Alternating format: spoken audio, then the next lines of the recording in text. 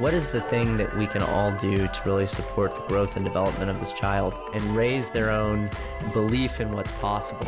The educational landscape has shifted. The social mobility is very segregated. Therefore, politically, the same thing is happening. The decisions you make around that child's education are of paramount importance. What can we do that would make educators' lives better? How do we make change that you can see in the classroom? They don't have summers off. They're not on a break. Most of the time that kids are not in school, teachers are still working. To impact our urban public schools, to impact the life of a child. We really wanted to elevate the profile of our city as well as elevate the opportunities that exist in education here. I'm Jen Maestas, and you're listening to Miss Education. Hi, everybody. Thanks for tuning in today. You're listening to Miss Education, and this is Jen Maestas. I am sitting here today with a group of very esteemed colleagues. I'm going to let them introduce themselves. Two of them you already know. They're from I Teach Therefore.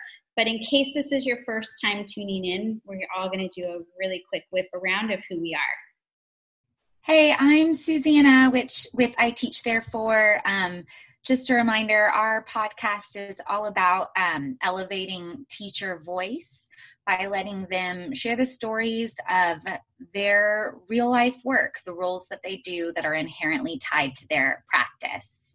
And my partner is Kristen. Hey everyone, I'm Kristen. We are so excited today to speak with Eric and Marvin. I know it's going to be an enlightening talk, and yeah, we're excited about our own podcast as well as our collaboration with Miss Education. Eric and Marvin, I know y'all from getting to work in the same district as you, but could y'all tell us, one, about y'all's current roles on campus, and then if you get an opportunity, will you tell us just kind of the story of how you came into education? Hi, I'm Marvin Walker. Glad to be here. Currently, I am a math teacher at Alamo Heights High School and a basketball coach. I've coached at the high school level, the collegiate level. So I've kind of been, on multiple facets of education. Right now, just happy to be in Alamo Heights, just happy to be a part of hopefully some positive change. And I think we're here today to kind of discuss some of our thoughts and ideas on the climate of our district right now. Hi, I'm Eric Cruz. I am currently English teacher, creative writing teacher, and literary magazine teacher at Alamo Heights High School. This is my 17th year in teaching. I'm also just been honored to be Alamo Heights Teacher of the Year 2017-2018. Also super lucky to be honored as such as District Teacher of the Year in Austin ISD in 2007-2008. And like Marvin, I'm really thankful to work in the community that I do work in. And I'm looking forward to discussing ways that we can improve and make it a more equitable space for everyone, students and adults. Yeah, one of y'all's roles right now, at least over the summer, is the Hearts Wide Open book club. So I know that not all of the people that are running that book club are here, but could y'all speak to how the book club came about and, what the intention was? Sure. So there was a lot going on in the world after George Floyd's situation. So I was posting, a lot of retweets on Twitter, and Eric was either liking a lot of them or making little comments, in support of whatever I was posting. And then one day he posted something about wanting to do something. And he mentioned a book club, he mentioned some other options or whatever. And I was in that same space of thinking, there's something, I don't want to just be this guy who's retweeting and reposting and, kind of stewing over here. I want to do something. So I called Eric, had him, send me his number, and I called him. Of course, we've seen each other at school, but we hadn't really had any meaningful conversations. So I called him and was like, hey, man, I saw your post about wanting to do something. Let's do a book club. And he was on board. He was like, great, let's do it. So we talked probably that day for about 30 minutes, just kind of where our minds were with everything that's going on, kind of some thoughts and ideas on how we could get a book club going. I posted something on Twitter, just like, hey, go start a book club. A few people had already responded to Eric's Twitter where he mentioned a book club and said that they had started reading the book Stamped. So it seemed like a good place to start, since it sounded like a few people had already started that book. The book has 2 editions, one that was geared towards the classroom. So we decided that would be the book that we would start with. So me and Eric, kind of, talked about it. We reached out to Ronnie, our librarian, who sent an email to the entire high school. And then it just so happened that Valerie Alvarez had posted something on her Facebook similar about let's do a book club. So when she saw our invitation, she reached out and said, hey, I just sent something similar, had a few teachers reach out. Can we kind of collaborate? We was like, sure. So that's kind of how us 4 came together. And then, before we knew it, like right now, we're standing at about 110 members, with probably 98%, 99% of those members being from the Alamo Heights district. So it was amazing to see that many people were willing and ready to become more educated on what's going on in the world and taking that education into the classroom. So that's kind of, from my vantage point, that's kind of how the book club came to be.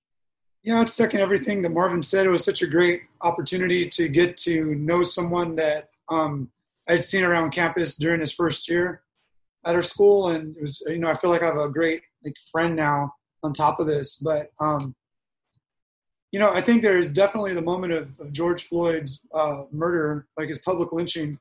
That was the genesis of this. But for me as well, that 8 minutes and 47 seconds took me back a summer previous to where I'm watching brown children being ripped away from their families and thrown in cages. And realizing in that moment that I was no longer concerned with other people's comfort, if the people's comfort I was considering was within a system which was oppressive and racist and dehumanizing. And to watch another Black man murdered in our streets, to watch another Black person summarily executed for no other reason than being Black, although I myself am not Black, do not identify as Black, it was, I just felt it was time for me to step up for both them and also for the opportunity that I didn't take a summer earlier when I was silent out of concern for other people's comfort. And I'm just kind of done with that. There are so many things that I want to pull up out of what you two just said. First, I'll start with Marvin. You stopped talking through about how you wanted to do something, and Eric, I think you echoed that sentiment. It's not enough to just retweet or to do all the things that everybody else was doing on social media right after George Floyd's death. And things that I myself am guilty of. I always feel like, am I doing enough? What else could I be doing? Where do I lean in? Where do I push in? How do I become an ally? But the doing something is probably the first point of reckoning, right? It's at the very least, I can be learning about the oppressive systems that are in place, and that in some ways I've helped perpetuate by not acknowledging them. And so for me, that moment in time was just heavy. I was heartbroken. I don't watch the news very frequently because I feel like we deal with already a lot of trauma in the stories of our teachers and of our students, and then in our own lives, that I'm I don't need to add more to my plate. So I get my news secondhand most of the time by the people who live around me and with me. And I don't know why that day I decided to click on the link and watch the full 7-minute episode, and I just was disgusted. I don't even think that's a strong enough word. I just can't comprehend how we are okay with or numb to it, I guess, with the things that have been happening for so long, because clearly his death was not the first. And it may be the first time where I have like really stopped and felt that grief. But it's not the first. There's the Say My Name campaign is just eye-opening when you think through how long and how many names are on that list. That it's shocking. So doing something is really kind of inspiring, you guys. So thank you for thinking of that. And then the other point when you were talking was about not having, like, working on the same campus, but never having had any meaningful contact prior to this time period. And I think, like, man, it's so true. Like, we walk around with each other, and in the sense of like school family, we're all part of the team family in the team sense. Like, we're on the same team with the same mission, the same goal. But we don't actually, in some cases, know each other.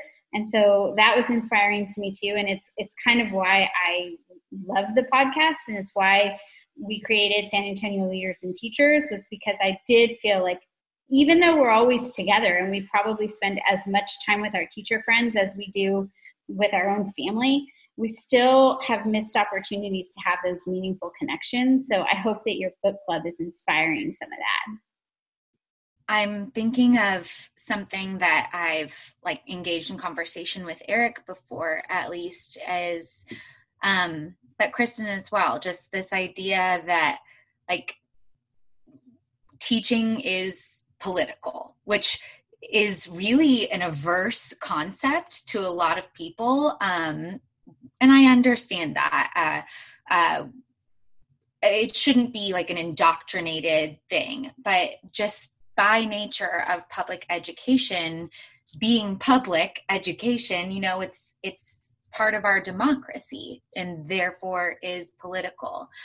And something that I think of is like separate from that, but also tied to it, is there are sometimes at school as teachers where it's hard to find people like you because we're scared of like saying the wrong thing, or not wanting you to think like, well, that I don't think this way, or I do think this way.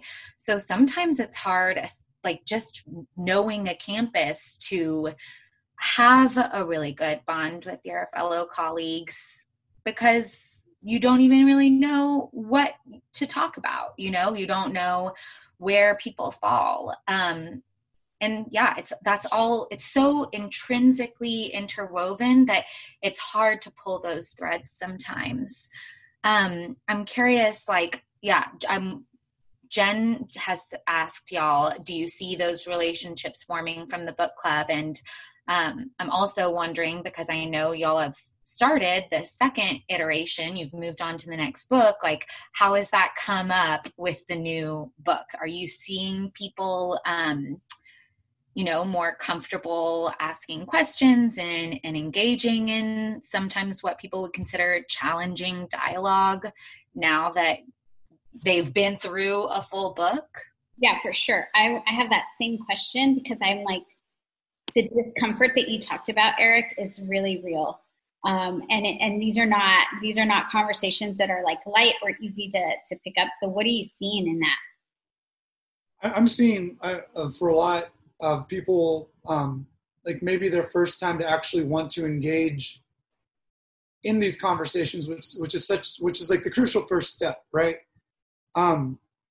Because you can't really begin to move forward until you start to acknowledge what the issue and what the problems actually are.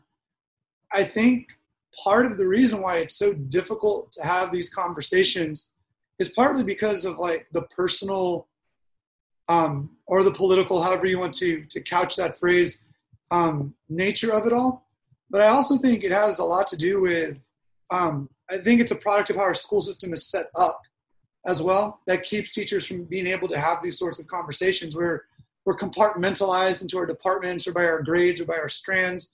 We work on more or less like a factory model of, you're in this we're kind of like conveyor belts, right? Like, I don't really ever leave my room unless I'm compelled to, where it's the students moving in and out. So my ability to interact with people, very rare, and it's mostly within my own department and oftentimes within its own echo chamber. So one of the refreshing things about this book club is that I think we're also creating like a space of dignity where people can come together of their own volition and be vulnerable. That's where the dignity comes in, the vulnerability and the potential for risk in not knowing something or saying something incorrectly or having an assumption challenged. And I think that it more than anything needs to be done more within our school day, within our school culture, because we're kind of weak and powerless without that. I agree with what Eric said. I think another thing is, when the first round of the book club started, there are a few people just by nature or by experience that are comfortable being in an uncomfortable situation and saying things that may not, be the norm. So fortunately for us in the book club, I'm probably one of those people. I think Eric would probably say he's one of those people. And then we had a few other people in the book club as well, some young people which was kind of a surprise, some people who were, probably, first or second year in teaching, but just by nature, that's who they are. So having those people in the meetings, people who were willing to challenge the norm, gave other people maybe some confidence in doing the same or saying things that maybe, they might not have said before. And one of the things we stressed in this book club is we're all here to be educated. The reason we all signed up for this book club is to be educated. And one of the things we stress is just because I'm Black does not mean I'm the authority on all things Black. I'm here to be educated as well. I'm reading this book just like you're reading this book, and I'm going to learn from this book just like you're going to learn. We may not learn the same things. So I think, just hearing, but on the other side of it, being Black kind of gave me some type of, for lack of a better word, authority, or, people kind of look to me. There's probably 3 or 4 other Black people in the book club.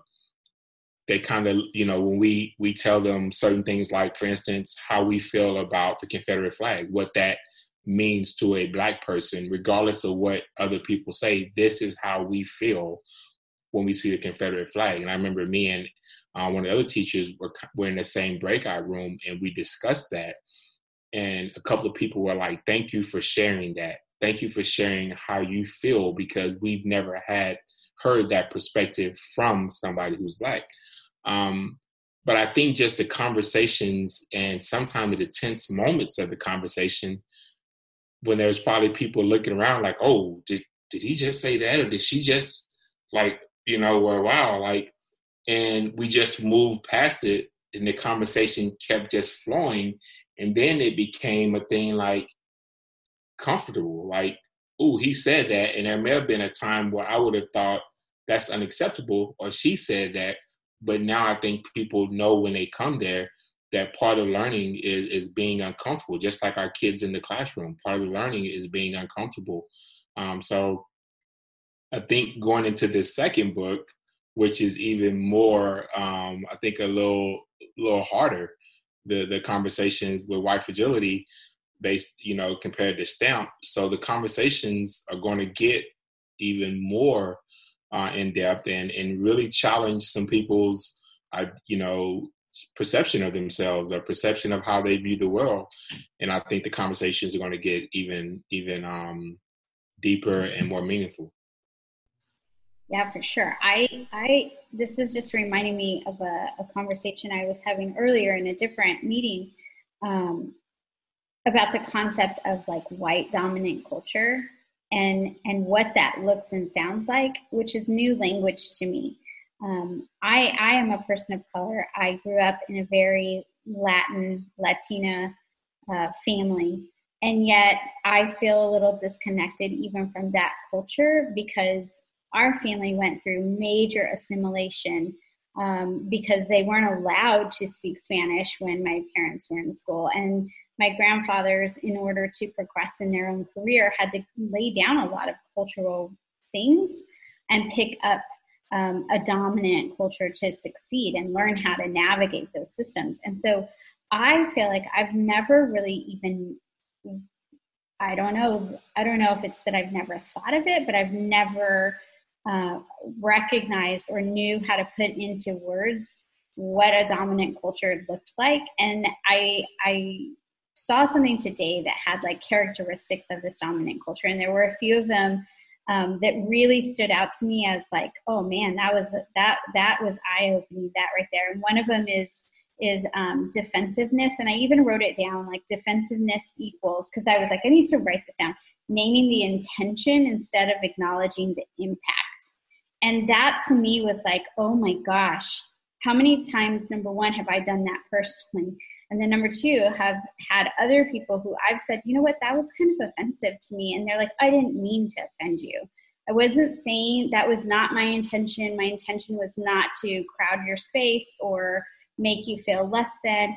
But when you do that, then the person on the receiving end of that starts to feel like, okay, I'm going crazy. Like am I too sensitive? Am I not?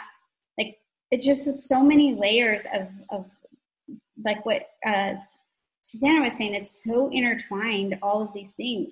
And the other thing that stood out to me a lot was this idea of individualism and being the dominant culture, right? Like that my experience is the experience. And so if you tell me your experience is different, I just don't really buy into that. And what you were saying about the Confederate flag and like what that means to a Black person, or what that means to you, and how if it's not the group thinking, it's like it almost doesn't happen, right? Like it's just like those two things alone were really impactful for me today. And then the third one, and then I'll be quiet, is that there's a general, in the dominant culture, in a white dominant culture, there's this right to feeling comfortable and avoiding the conflict. And Eric, that kind of is what you were saying, is like everybody has a right to just live in their own space and nobody has a right to disrupt that comfort. And to me, I think about the way that I was raised, and I don't mean to like place any blame, but I think politeness was a little bit like, I don't know, Eric, what were you going to say about that? I see you nodding your head. Help me out, because I still haven't like learned how to say what I want to say. I'm not even sure I know how to say it, but I think like,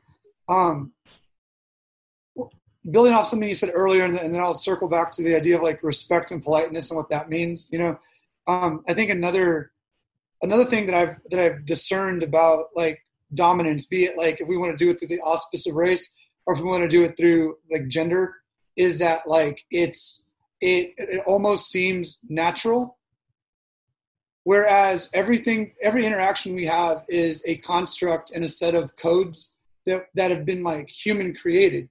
So they're not natural, they can be changed. But when you're dominant culture, they've been that way for so long that they almost seem encoded within the DNA instead of actually something that's been manufactured or fabricated. So that's been really interesting to see. And you see that in a lot of places that like lean on ideas of like tradition, or lean on ideas of like, this is how we do things, this is our way.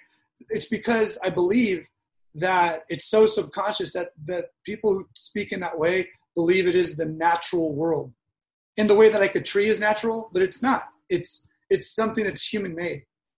And so I think that piggybacks too on the idea of politeness, at least like for me, even in the job I currently hold and that I have held for 17 years, I always feel that I have to be at a register higher than some of my colleagues who are not of color. That I have to be more composed than colleagues of mine who are not of color. That I need to be, my qualifications need to be better than, like at all times. Like there's like no question. And that's led me to think of a lot of things. Like I think that leads to a lot of insecurity in oneself. I think it leads to moments perhaps of even self-loathing. Yeah, and I think there's also like inferior, superior, those.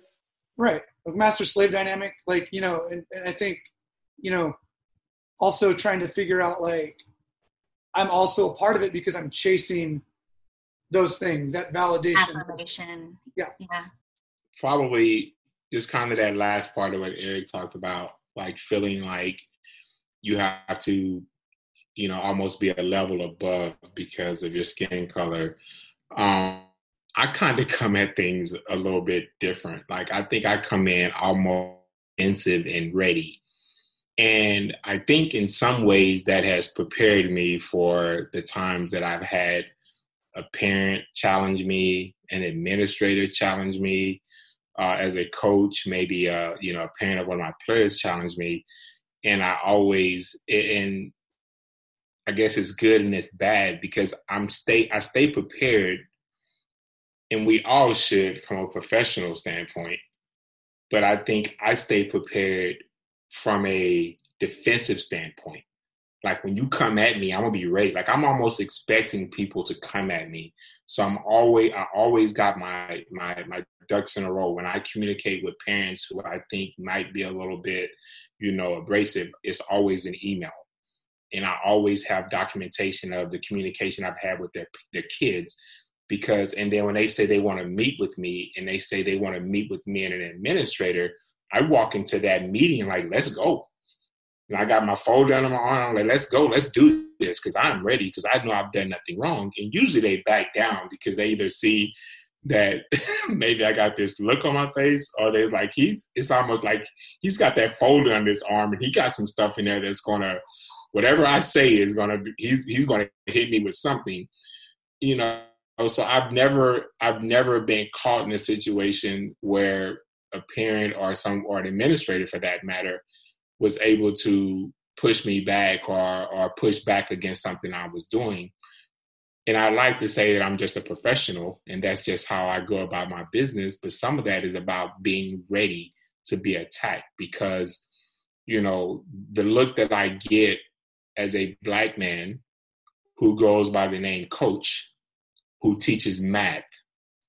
So when kids go home and tell their parents, Coach Walker, Coach Walker, Coach Walker, they're probably already thinking, what, you got a coach teaching you math? And then I've seen the look on parents' face when they come to meet me and they turn the corner and see me. It's literally like and this is for not even just white parents, this is Black parents, Hispanic parents, any color you think of, they're just shocked when they turn the corner and see me. I even had one parent this year who was a Black student, and I met with their parents because issues with the kid. And the mom came in and she was on a level 10. Like, when I walked into the office, the secretaries were kind of warning me, you know, jokingly. And I was like, well, she don't know who I am either. Like, I'm about to go in here like I ain't scary, whatever. And when I turned the corner and she looked up and saw me, it was like, girl, you didn't tell me he was Black. Like, you could just, and she even said it at some point during the conversation. She even said that, you know, that she didn't know I was Black and that she came in here ready to pull the race card on the school. And then she realized I was Black and the race card wasn't going to work. And she tried to remain on a level 10, but she quickly dropped to like a level 3 because it was like, I can't use that. But I was prepared for that conversation too. Like, I had all my stuff ready for that too, because it doesn't matter. You know, sometimes, you know, people of color beat each other down, unfortunately. Yeah. And don't you think part of that is probably her saying, like, I'm coming prepared. Like, I am prepared for this injustice that I am already, like, it's ahead of me. I'm already ready for it.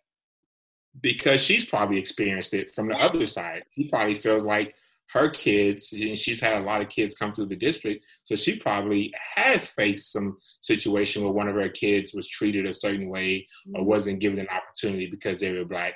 So she probably thought this was just another one of those situations.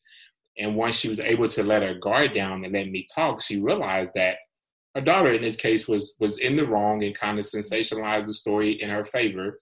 And the parent was like, girl, if he did all that, you know, why am I here? but she's probably had some experiences that had us both with our guards up. Exactly. Yeah, I think there's definitely individual trauma, but there's community trauma too, right? That's the thing, is we have to heal individually, but there's a community sense too there's community work that has to happen in order for people to come to situations not armed up, Yeah, and particularly when, there are topics that people are really invested in, like their kids' academics, like the nature of our society and the systems that are in place that keep it in its, nice little order that a lot of people feel very safe and comfortable with, but that clearly disadvantages certain populations. So I'd love to hear in the book club, how do you go about setting norms and creating a space that does disarm people so that they don't come into these situations that are heightened emotionally and, have that really block out their open-mindedness to what they can learn? For the people who show up, I think that so far to this voluntary opportunity, they display like an uncommon openness and an uncommon vulnerability. So I think your question is excellent, and I think I'm interested to see like how do we engage in populations that aren't even willing to come to the table to have that conversation voluntarily, But within the context of the book group, what I've seen happen in breakout rooms I've been in, and anecdotally from other people, it's just you got to be able to name whatever the uncomfortable moment is in the moment. So, for example, when someone says to me in a book club, like, I've never realized that X, Y, and Z occurs. One of my questions for them is, have you ever considered why that's never even been like a consideration for you? And I always bring it back to gender, so I don't put people on the defensive. Like, there's so many things I don't think about. I'll just use the parking lot example. I will park the furthest out that I can because I don't have a fancy car, but I don't want anyone to like to hit my car. So I park out the farthest that I can. It wasn't until I had real honest conversations with my wife, who at the time was my girlfriend, like in early 20s, that I even thought about like that women don't park out. When she said like that's just a like privilege you get to live in, I had to be willing to listen to that and be like, you're right. Like it's like I am part of a sexist system and benefit from it. Something that I'm finding, and even within myself, it's interesting that you like always tie it back to gender because that's what people are comfortable with. And like, first of all, yeah, that is problematic in itself. And it's interesting because, we've talked about this stat before, Kristen and Jen and I, but it's just obvious. Like, the majority of the teaching profession is white women. And, I think women are more and more comfortable talking about, like where they stand in a patriarchal system, and people are more and more comfortable talking about how we are discriminated against by gender. But then you get into a room full of teachers who are women, and all of a sudden they're uncomfortable talking about race. And something that is a little bit of irony in that is looking at the Me Too movement, that was something that was started by a Black woman, and it's just interesting because we always, or something that I hear educators saying, and I truly believe in, is that kids can handle and talk about things so much more than we give them credit for. Like, they can engage in conversations that adults just find far too challenging. So why do we not, set up those environments for ourselves as educators, as adults? And I guess what I want to know is, like, talk to us about how this is intrinsically tied to the work that you do in the classroom? And how do you hope that the book club, informs people's practices in their own classrooms? Well, I think on about kids can handle more than we give them credit for when we talk about these tough subjects. But I think it takes someone at the front of the room to be able to moderate that conversation or lead that conversation. And I think that's why we have so many people in the book club, because it's a lot of people who want to lead that conversation, but they don't want to mess up. They don't want to say the wrong thing, offend somebody. And, one of the things we've said to them is that, if you're, anytime you make a mistake, and this is kind of, how I've always thought about it with working with kids or even with someone else, another adult, if I make a mistake, but in my heart, I thought I was doing the right thing and maybe tunnel vision and maybe didn't think about it from this perspective, whatever. And somebody comes to me and goes, Coach Marvin, did you ever think about, I can go to sleep at night going, that was the right decision. And then somebody said, did you ever think about it from this point of view? And I go, oh, no, I didn't really think about that. But it doesn't prevent me from sleeping at night because the decision I made came from my heart. There was no ill intent. And so the things we say to teachers are, when you're trying to maybe deal with a situation at school, whether it be in your classroom, in the hallway, in society, where you come across a situation where there was some racist intent or whatever it is, and you try to deal with it from a good place, and maybe you don't necessarily deal with it the right way, but in your heart, you were trying to do the right thing, then I think even, that student who maybe you was trying to help and maybe you didn't necessarily say it the right way, they're going to come to you and be like, hey, it's okay. Thanks for trying, but we don't really use it. We don't use that phrase. We don't really do this, but I could tell that you were trying to have my back. You were trying to look out for me. And so we can't be scared of making a mistake, whether it be, in front of the class, trying to, be a little bit more inclusive, or whether it be in the hallway dealing with a situation that you heard. We can't be afraid of making mistakes, because that's what's keeping a lot of people from doing anything. That's why a lot of people are just reposting stuff, because they think the person who posted that might be, but they seem like they know what they're talking about. So I'm just going to repost that. I'm going to retweet that. Maybe give them a thumbs up or a heart, because that doesn't take any risk on my part. And so I think that's kind of, the people who are in this book club, they're ready to have those tough conversations. They want to have those tough conversations, but they don't feel like they're necessarily ready. So that's why they're here. And, we feel like we have an opportunity, and we don't have answers, but we can have conversations where maybe those answers can kind of, come together. And if nothing else, that if I face a situation right here, my neighbor next door was we're in the same place. We're in the same place. So I can go next door and knock on the door and be like, Eric, I just heard this, and this is how I handled it. I'm not sure if I handled it right, but this is how I handled it. And Eric can tell me, dude, that was spot on. I might have did this, or, kudos for trying, at least. And so the next time I see a situation, then I feel more and more comfortable to continue going, because I have more people at the school who have my back. So I think that's kind of what we're hoping the book club kind of creates an atmosphere where we got a bunch of teachers in our school that all are on have the same mindset when it comes to racism and the things that we're facing.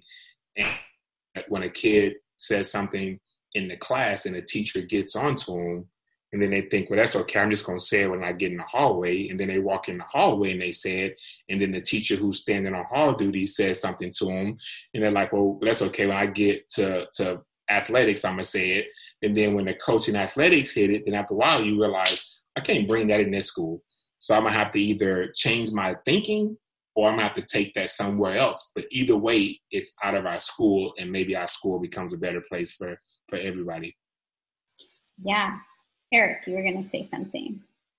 Going back to Susanna's question as well, for me, it's why do I think this book club, why I think it's important to like what I actually do in the classroom. I think one, for me, it's finally going to force me to confront the age-old narrative that like all kids are the same.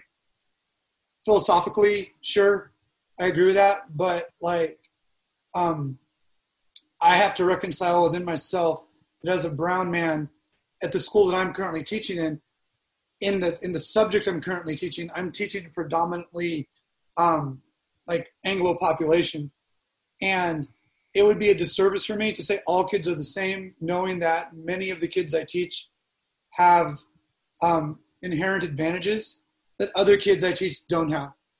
And it's a moment of honesty with myself to be courageous to actually acknowledge that and take the discomfort that comes with that.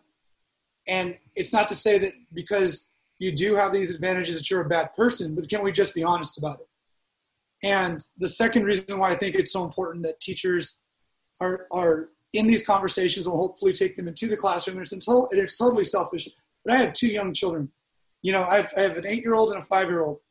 And I don't know how I can look at them and say that I'm not trying to do things in a more direct and honest and uncomfortable way, because I don't want them to ever have to face the extent of what some people have had to face based solely on their skin color.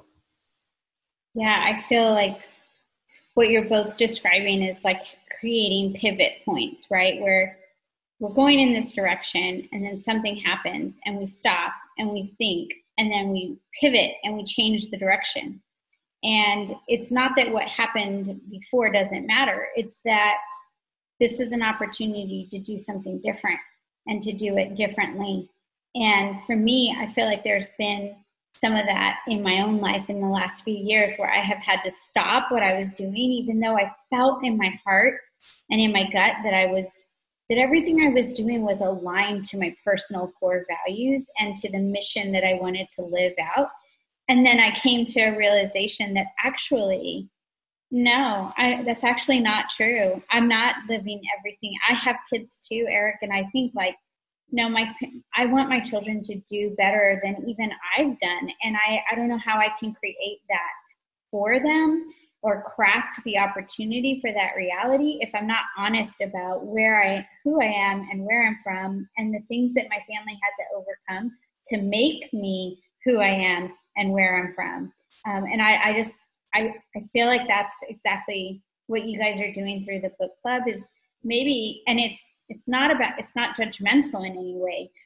It's more like, hey, this is an opportunity for us to do things differently. This is an opportunity for everybody to stop and be still and listen to each other, which is another thing I don't think we're great at, is listening to each other. Like I feel like, especially educators, because we're always under the sense of urgency to push outcomes, and there's never enough time. We have too many kids or too many parent interactions or too many emails or too many faculty meetings or too many things to grade. There's never real time, which is maybe back to your no meaningful contact comment earlier. It's like, well, who has time to do that? And so I think too, there's like this silver lining of this pandemic where it's like the whole world has slowed down just a bit. And yeah, it's super stressful and we're in new challenges. And at the same time, it's also like, yeah, but I've also had a little bit more time to sit down and have real conversations with people that I might not have been able to do. It's not so siloed right now. We're actually having to convene in different ways than we used to convene. And we are able to have I feel like when you're having a conversation, like I'm assuming you guys are doing your book club virtually. there's something that happens virtually that might not happen in person. That's the way I feel. Like there's some level of like, if I turn my camera off, I might be able to say this differently than I would if we were all in the same room. Or maybe I'm willing to speak up a little bit more than I would if we were in person. And so I think there's some cool things that are happening because we're away from each other and we've slowed just a little bit, or we've at least had to shift gears. Everybody's in transition, so everybody's feeling the struggle. So I don't know. That was a long rant, but that's what you were saying was making me think of. It's interesting you say about the ability to turn off your camera and say, maybe be a little braver, a little bit more bold about something you have to say. One of the things I noticed in our last book club, and I don't remember if we decided to tell everybody to turn their cameras on or not, but all the cameras are on. Our numbers were down because it was on a Wednesday, maybe at the time, so our numbers were down comparatively. But one of the things I noticed as we were in there is that everybody's camera was on. And I don't know if I can say that the first go around with the first book, if that was the case, most people had their cameras on. And I think maybe, Eric, I can't remember, maybe we said something in the beginning about having your camera on so we could see each other's faces. And so when I see Eric in the hallway, I know who he is because I didn't just see the E or his avatar, but I actually can look at him and go, yeah, that's Eric. Like we've had a lot of virtual conversations or dialogue together. But you're exactly right. Like people get, a lot more willing to say things. And that's why when you see on social media, these people who are saying all these things that are very divisive, they usually have an avatar. Like they, the ones who are saying racist stuff or political stuff or whatever, stuff that just, a lot of it is very, as outlandish, they always have an avatar and and a screen name that doesn't lend to who they are. So it's interesting you say that about the, being virtual with your actual face is a little different than being in a workroom. And let's, face to face where we can reach out and touch each other. Let's have a conversation about race. Let's talk about, what happened with George Floyd, or maybe something that happened in our school that deals with race. I think even sitting behind a camera makes it easier because there's maybe a little part of you that hopes that you never have to have this conversation in person, and you're kind of relying on that. You're like, I can say whatever I want to say because I'm never going to see, Susanna. And then, oh, snap, there goes Susanna. And it's like, oh, remember when I told her on there that what she said wasn't right, and now we're face to face and it's awkward. But that's part of the uncomfortableness of it all, though. You got to speak what you feel, and then that kind of creates a domino effect, and hopefully, conversation, starts, and, see what happens from there. Who named it the Hearts Wide Open Book Club? Marvin, you did? Okay.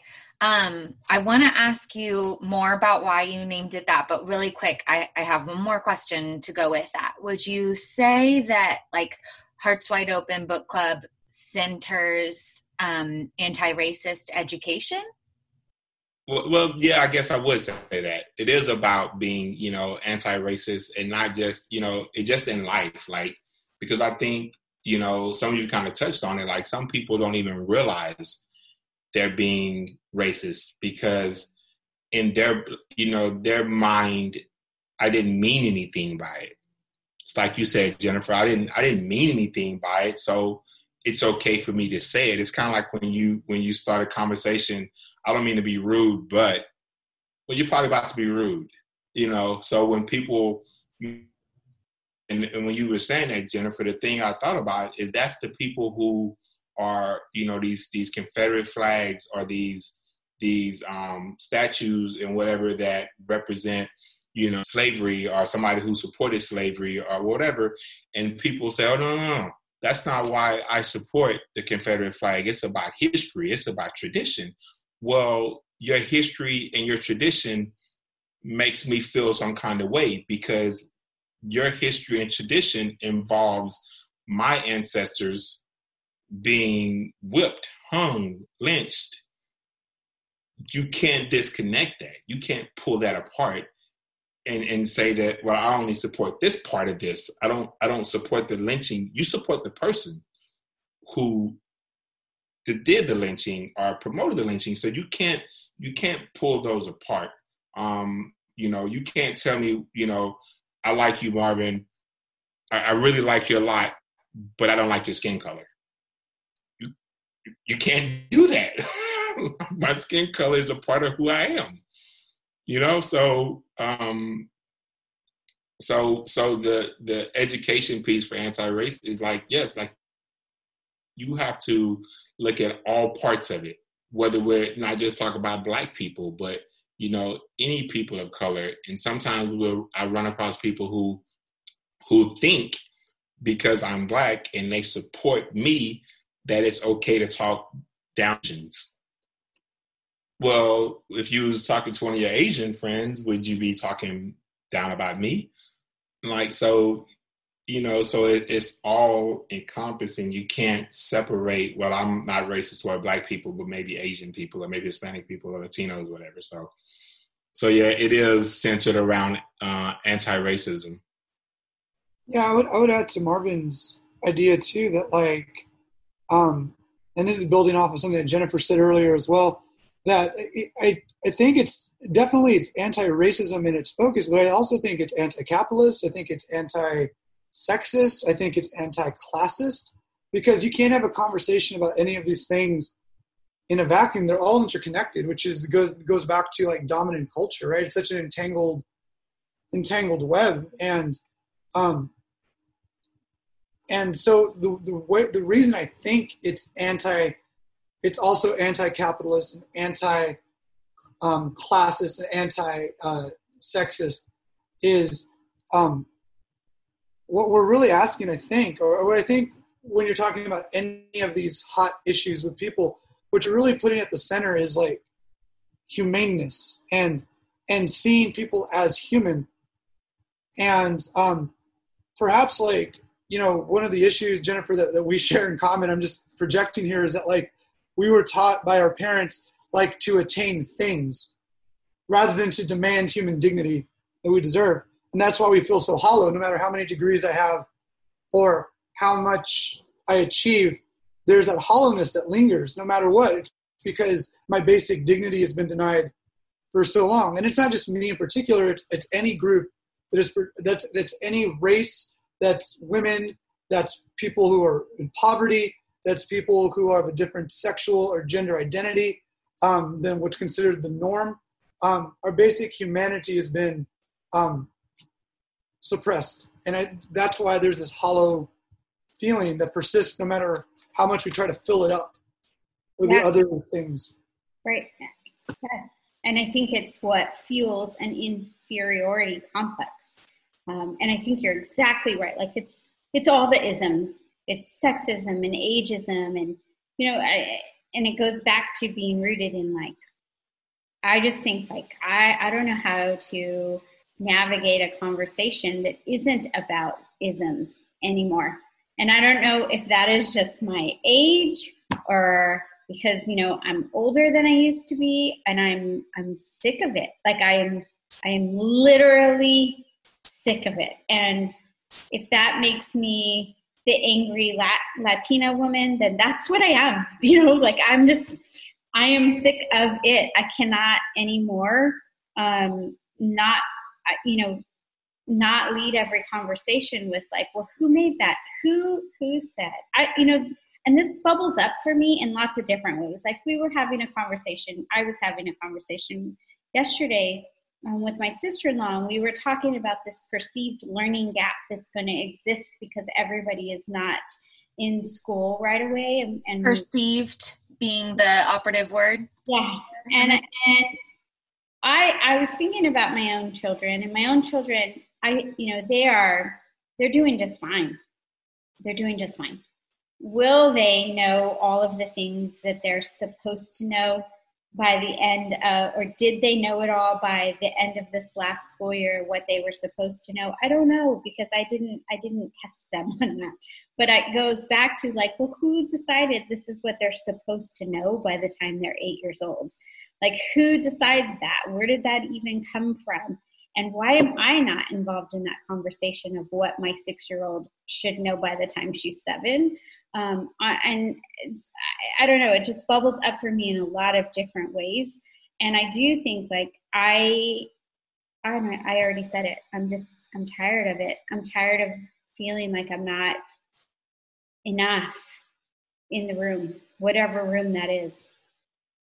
Yeah, and I think a lot of people are feeling that way. And then on the other side of the spectrum, a lot of people are for the first time having their eyes open to this and realizing, what have I done to contribute, and feeling as though they don't know where to start. And that's why I think the Hearts Wide Open name of the book club is incredible, because I feel like that's immediate, like, okay, here we are, we're about to be vulnerable, this is difficult, this is hard, and this is why we're doing it.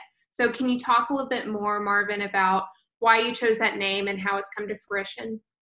So I was just trying to, I was writing the email. I usually write the emails and I send them, to Eric and Valerie and Ronnie, and they kind of look at it, or they'll tell me, we'll talk about what we want to be in the email.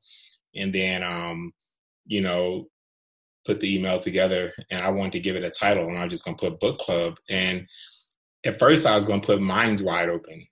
And then something said, no, put hearts. And I don't know. I just thought it was more meaningful, because I think we're all coming, the people who will participate in this, their hearts are in the right place. Everybody, wants to do right, wants to be better for our students, for our kids at home, just a better member of society. So somehow it just kind of, I don't know how it, there was no deep background story to it.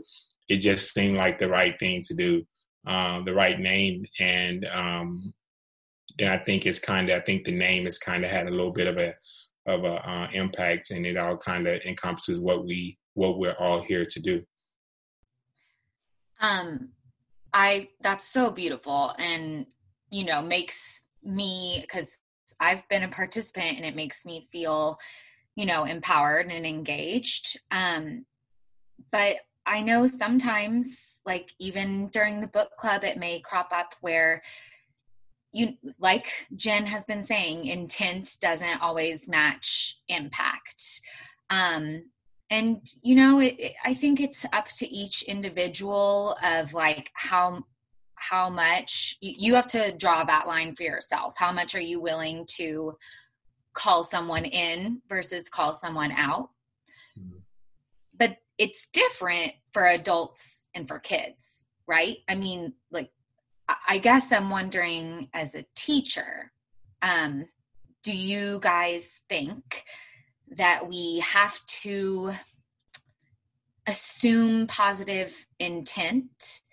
And, regardless of your answer to that, how do teachers call in instead of call out in the classroom? And is that even our responsibility? Is that one of our roles?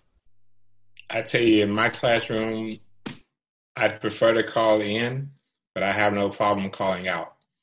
And so I approach this situation like, if a kid feels comfortable calling out another student, regardless of what it's about. If a kid tries to answer a question and gets it wrong, and a kid wants to laugh at them or call them stupid or dumb, whatever, then okay, you were feeling, comfortable enough calling out another student for making an attempt.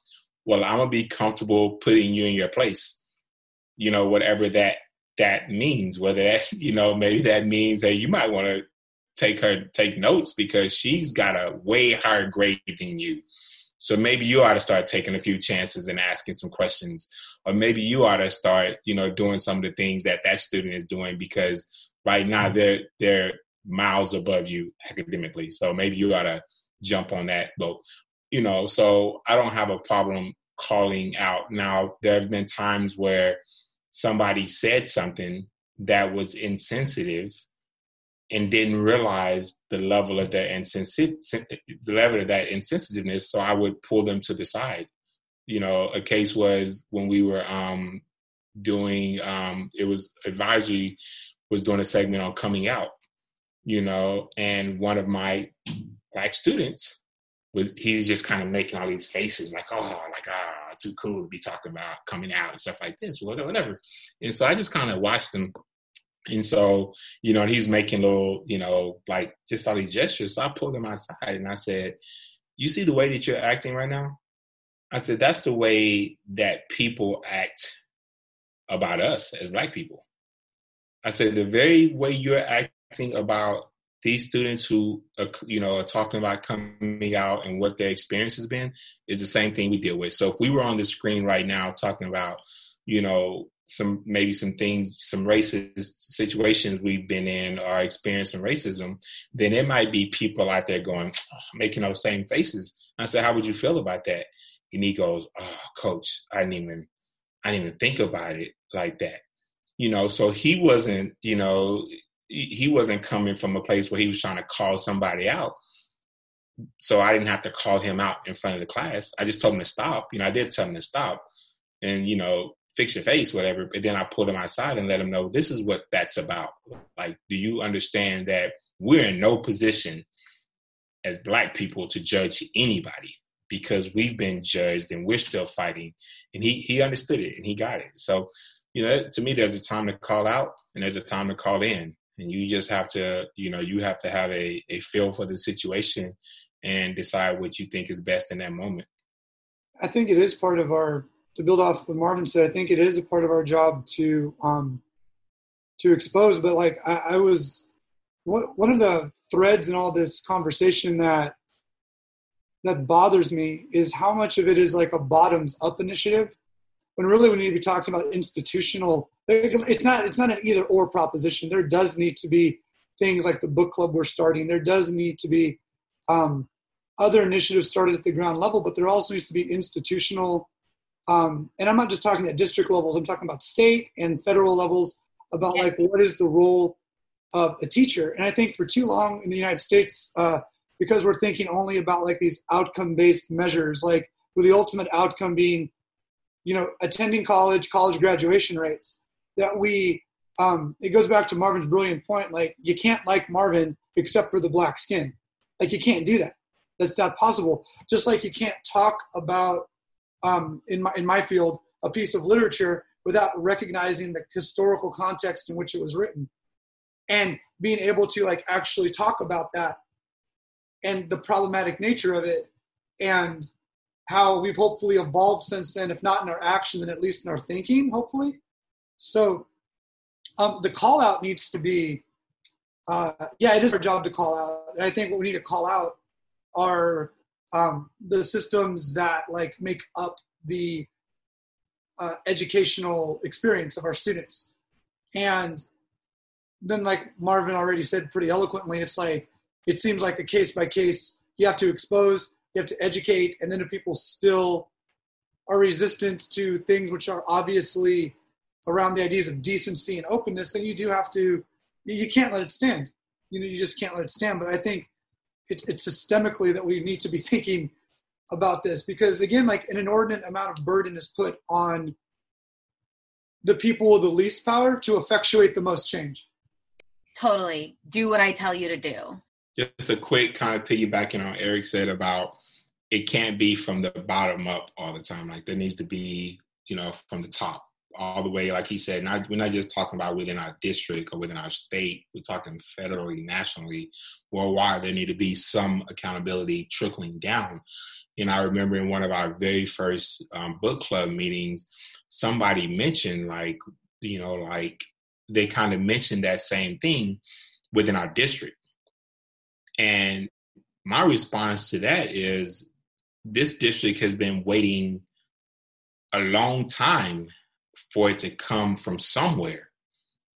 And enough of it has not come. I think maybe some things are starting to come now, but why not? Sometimes you have to start from the bottom up. You prefer when you go to a district, when you go to a job, when you go to a city, a state, that is coming from the top and everybody else is reaping the benefits of that leadership. But then sometimes you have to decide as a person, as a group, community, whatever it may be, that you have to push from the bottom up. And I think that's where Black people have always had to push from the bottom up. No matter who the leaders were, we've always had people of color, not even just Black people, but people of color have always had to push from the bottom up because there's not enough people who represent us in those high places. And I think that comes back to what Eric talked about, about the isms, and one of them is the politics of it. Like the way our society is designed, it's not designed for people who look like me to ascend to the top and be able to affect change from up there. People thought when Barack Obama became president that we arrived. Mm-hmm. Like, okay, now we can. No, that was a nice symbol, but look where we're at. The following presidency. Right. So we're not there. We're not even close. We're not there. And I do think you're right. Like people of color, the change has, so many times come from the bottom up. And to your point about representation, I think we have to vote. We have to vote. Like women, people of color, women of color, we absolutely have to vote. I can't think of a greater way of change coming from the bottom than to get out and vote every time, in every election. No doubt. And I think, I think at first just start with voting. I mean, just get them out and vote. Start there. And then maybe we get to a point where it's an educated vote, where maybe they do some research and maybe, I think something that happened, and this is just my opinion, but I think, and it's part of this is not my opinion, it's fact. But when Obama ran for presidency, the number of Black voters was it skyrocketed, right? And then we fast forward to the last, election, and the numbers were down again. We're back to the norm. And so unfortunately, I guess it worked out for us, but unfortunately, Black people of color, but I think in this case, Black people they voted because of skin color. I don't know if they knew much about Obama's record or his political beliefs or whatever, but they voted because he was Black and he seemed to represent the change that we needed. And then we looked when Hillary was going against Trump, those numbers went back down. And hopefully they go back up because we see hopefully we realize the importance of our vote.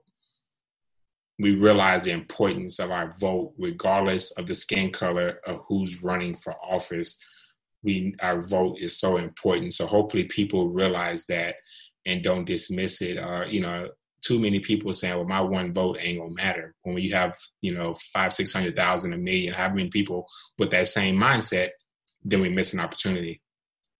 I was wondering, Susanna, a thought just occurred to me on your question, a couple of questions back about the name of the book club, right? Like, in some ways, I think that it can be like this very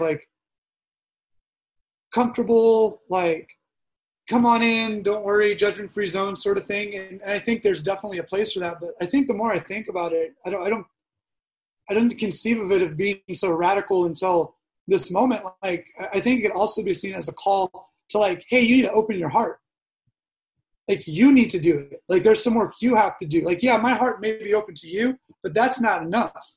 You got to open yourself up. And I think that goes back to some of my frustration that you're hearing about why is it always the people at the bottom having to push the change? We're tired. We're tired historically. We're tired.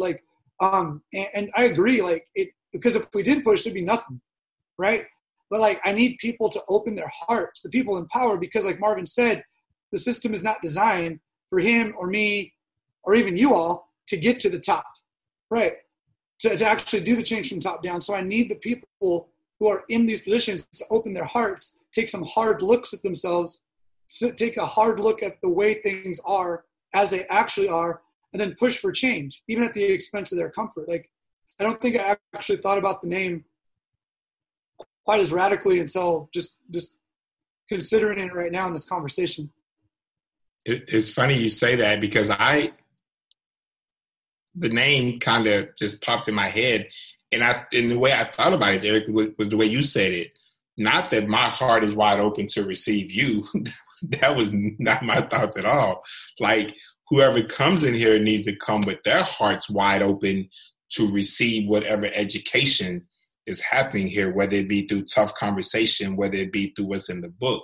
So, because at first I was thinking you got to come in with an open mind. So that's why it was almost minds wide open, because I thought you got to come in with an open mind. Then I thought, even better yet, you need to come in with an open heart.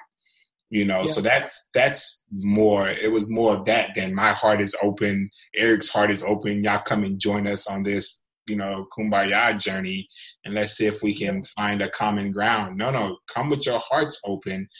All of us, we're going to come together with our hearts open and learn from this book, learn from each other, and then, take that information and hopefully grow and be able to use it, to affect change in our classroom and in the community. You got to think, man, like, this might be too hot for the podcast, but you got to think like that phrasing. Say it. Like that phrasing, like heart wide open, that's such a palatable like phrasing for a certain segment of the white population. Yeah. It's like, because I could see it to where they're thinking like, this is where okay, we're being invited into this space, but they're thinking about our comfort right now. Yeah. They may have took that they may have flipped that on me, but if that's why they're here, that's okay. They found out that that's not what it was. But that could explain like maybe why they're coming in with some of the things like, well, that's not my intention, or that's not my impact. It's like, sorry, like, don't matter, like. Yeah. Our numbers were down this last go around, the last week, and I don't know. It could be a Marauder thing. We're all overwhelmed with opening of school and because emails we're getting about this and that, got kids, there's a lot of reasons. But somebody mentioned one, because we kind of talked about it in our little group chat, the four of us, and, it was like, why were the numbers so low? And I forget who said it, but they said maybe it's the book. Because this book is a little more divisive than the other book. The other book was, it was more of a history lesson on, from somebody's perspective. So it wasn't quite as, it made you think about, oh, that person, I never knew that about Abraham Lincoln or Thomas Jefferson or W. Du Bois or whatever. So it just kind of made you think like that. But that wasn't anything that was probably just so over the top that you were like, wow, like this book is challenging some of that for good or bad. But this book, so maybe you're onto something, Eric. They think it's like to come in and white fragility. They went with that book. Like, I thought we were just kind of, hanging out and, having a good time, 7, 8 o'clock. And then we was going to go about our way. But white fragility, that's challenging who I think I am, or who I thought I was, because this lady who's white just said this, or she challenged me on this. And I don't know if I want to go in there for that book club. Maybe I'm gonna wait till the next book. Maybe we get something a little less abrasive. So I do have a question about that, and I didn't vote on the next book choice, so I need to exercise my vote. You and about 70 other people, but I digress. I know. I don't know. My bad. But I was curious. I texted, because I don't have the book yet, so I didn't go to the first book club meeting. I'm coming. I promise I'm coming on Thursday. You can hold me to it now. But I texted someone that's been in the book club, and I was like, how'd it go? Because I don't have the book yet, and I'm curious about this text, just because, yeah, it is about race and it's written by a white author. And I'm just curious, like, how, I wasn't there. So how are y'all, addressing that fact? Do you think it's fraught with any sort of contentiousness at all? And, Eric, I'm going to make you talk a little bit about being a literacy teacher, a language arts teacher here, and tell us, like, what do you think about when it comes to books in general? Like, which ones are the ones that are best to engage us on these conversations? And should we limit them, or should we be open to all of them? Tell me what you think about that. I think in reading, like reading widely and broadly is like generally a good rule to follow. I think our first book was written by a PhD who is Black, and now we have someone who is white. So I think we're varying our perspectives. I think the book is a great tool and metaphor to show allyship in a way, like being able to name the thing as a person who benefits from the thing. But like with any book, I don't think that any one voice should dominate. There are some parts of her book, White Fragility, Dr. D'Angelo's book, that are largely based on conjecture or like wide sweeping assumptions that may not hold true in the Black community. And so we need to examine those things fairly closely and ask ourselves, like, well, what is the validity of these statements? And even if those particular statements may be invalid, like, is the whole of her argument still solid? And if nothing else, it's an imperfect book because it's written by a person who's imperfect, like we all are. So if nothing else, though, it's a great springboard to say, like, this isn't just, Latinx writers or Black writers or women writers writing about these things. Like, how refreshing that's actually a white person saying it and naming it and saying it so nakedly. Interesting.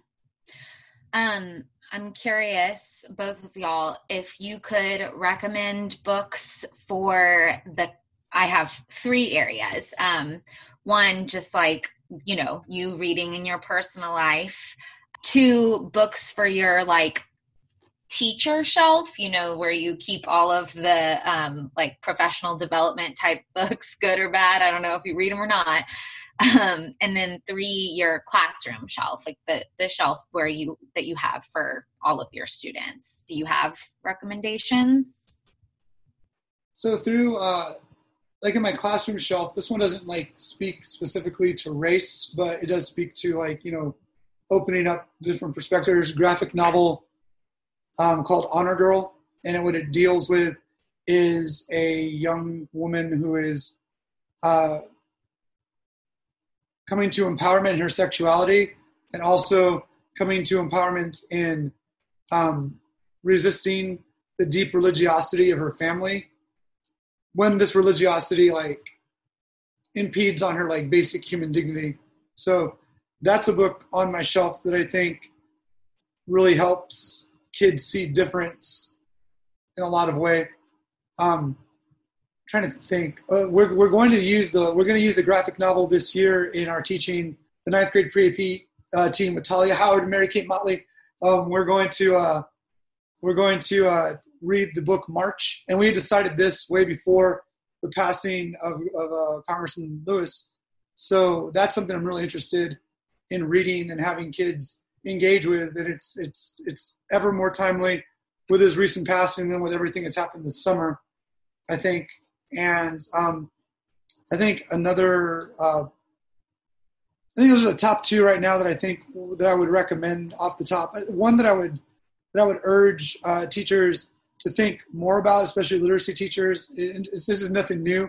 We're just putting it out there again. I would think of books and the tropes of like To Kill a Mockingbird, books like that. Like I would use those books to have a discussion about some of the problematic things brought up, such as how the death of Tom Robinson is really kind of brushed over in to privilege like how noble Atticus Finch is in the whole thing, which is great that he's noble and stuff, but again, someone just got killed, you know, like in society, and we're focusing on the effects of that killing on Atticus Finch and how that destroyed him, you know? So those are some, I guess I would like maybe look at the classics and either be wary of them or be willing to talk about like what's problematic within them.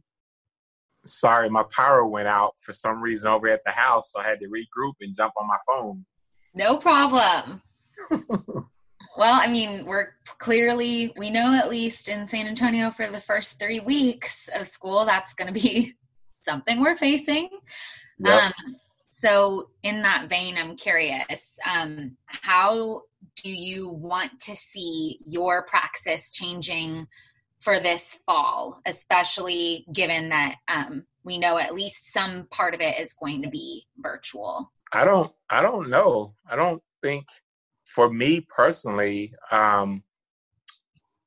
you know, we I've always talked about things in class, you know, whether just being like some casual conversation because we have some extra time or whatever, or a kid may ask me, Coach Walk, you listen to this particular artist or whatever. And I'll joke with them and be like, why you think I got to listen to Lil Uzi? Like, why you think I'm not listening to this person, that person? And then sometimes that kind of leads to maybe some conversations about, you know, maybe about race or whatever. And then during my advisory, we always had really tough conversations, you know, or, you know, I led some conversations about maybe my upbringing, maybe things I've dealt with from whatever perspective, whether it be racism, whether it be, you know, just economically, you know, things that I've dealt with. So we've always had conversations where all eyes were on me during advisory because they were just like, they were enthralled in what I was sharing with them. So for me, I don't know, you know, how much it changes. I know something that I, you know, had wanted to do, and it kind of got paused, but the same book club that we're doing for teachers do a similar book club for students. And I will tell you that what paused it was the thing that happened with the 3 young ladies who were kind of dragged through the mud, in my opinion, for making a mistake. And I just thought at the time the community was kind of in a very hot spot. You know, everybody was I didn't think that was the time to approach parents of students and say, hey, let's have a conversation about race. With everything that was going on at that time. It's something that I fully intend to do still. And I've been thinking about it a little bit more and more lately. You know, so that's kind of, you know, my thought. But as far as my classroom, I think that, you know, not a whole lot will change, you know, just some of the same conversations I've always had and the environment I've always tried to create.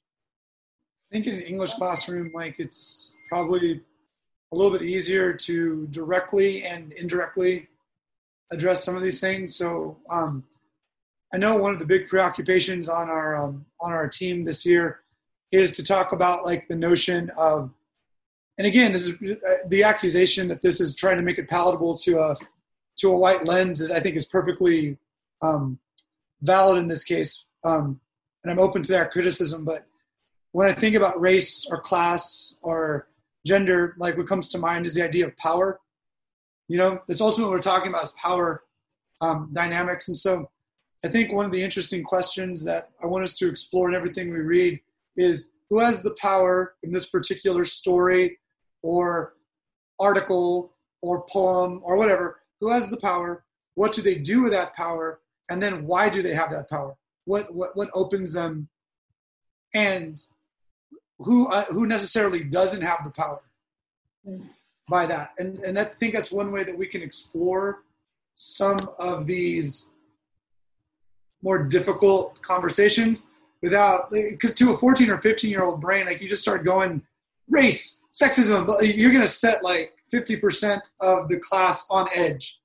But if you can kind of neutralize the language but still get to the heart of it, you know, if you're talking about power, it's like, well, how's power represented? Oh, because this guy this guy assaulted this girl. Like, oh, so that seems like that's a gender power dynamic, doesn't it? And then they're like, oh yeah. And so I think that's how we will try to do that. And then I think through the writing, I think, again, constantly trying to have them, like, through imaginative acts, like try to put themselves in the minds of the characters with the least power in their journaling, and try to write from that perspective, which may totally invert a story, but still, like, making them think outside of even the privileged positions that narratives hold. Well, thank you both for your time tonight. I can't tell you how appreciative the three of us are to even just know you. And I'm glad that you, Susanna and Kristen, brought them into my little circle. I'm super excited. And so I wanted to tell you guys that this is your personal invitation, and an invitation to anybody who's listening to join our teacher network. It's called San Antonio Leaders and Teachers. Our web address is saltcollective.io, and we're an educator network that exists in San Antonio to break down those barriers. Specifically, we're like really agnostic about where you work. If you call yourself an educator, you're in. And we started the network because we really felt like we were working in silos, and the people that we know are the people that we work with or that we used to work with, and we wanted to expand that across the city. We wanted school districts to talk to school districts and charters and private schools, and we wanted elementary school teachers to know high school teachers, and we wanted administrators to hang out with teachers. We did not want to continue to exist in, I think you called it echo chambers, Eric, which we tend to grow on our own, right? Like, we tend to hang out with people who look and sound like us. And we really wanted to combat that. And I think that I just wanted you to know that we exist, and for you to think about coming out to some of our sessions. And then I also wanted to let everybody else know that there is some top-level work that's happening in San Antonio. City Education Partners is running a series of race equity workshops, and they are open to the public. They're open to, and they do cost something, but they offer scholarships if that's not something that people can burden themselves. And so I wanted to put that on everybody's radar too. They're offering a race equity phase 1 session on September 10th and September 11th. It's going to be either in person or on Zoom, depending on where we're at. And you can find more information on that at the City Education Partners website. So I wanted to put those two things on everyone's radar: San Antonio Leaders and Teachers and the race equity workshops that are happening across the city. Thank you both for your time. Kristen and Susanna, did you want to say anything before we close out? Sure. I wanted to say, first of all, I have known you, Eric, and then Marvin, I've gotten to know you this summer, and I'm just really excited that I get to work in the same district as y'all, but mostly I'm so grateful that y'all were willing to come on and share your stories, because yeah, that's what it's all about, is elevating teacher voice, and yeah, getting to flip this narrative. Y'all are brilliant, and the work that you do with kids is so impactful. So I'm glad I get to learn from y'all as well. So thank you. Yeah, it's been incredible. Both of you are clearly so reflective and critical in your approach to the work, and in how you see yourself ever evolving, transforming in the educational space. And that is exactly what we need in our teachers, with people that are leaning on their experience, leaning on their questioning, leaning on their uncomfortable spots, and just really growing from there. So thank you for being a role model to your students, obviously, but also a role model to other teachers who might be struggling and, really trudging through this. So thank you. Thank you for having us on. This is really cool. Yeah, for sure. Thanks for the invitation. Absolutely. All right, guys, enjoy the rest of your day. All right. Bye. Bye, y'all. Bye. I'm Jen Maestas, and you're listening to Miss Education.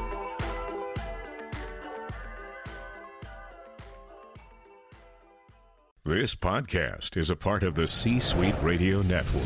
For more top business podcasts, visit c-suiteradio.com.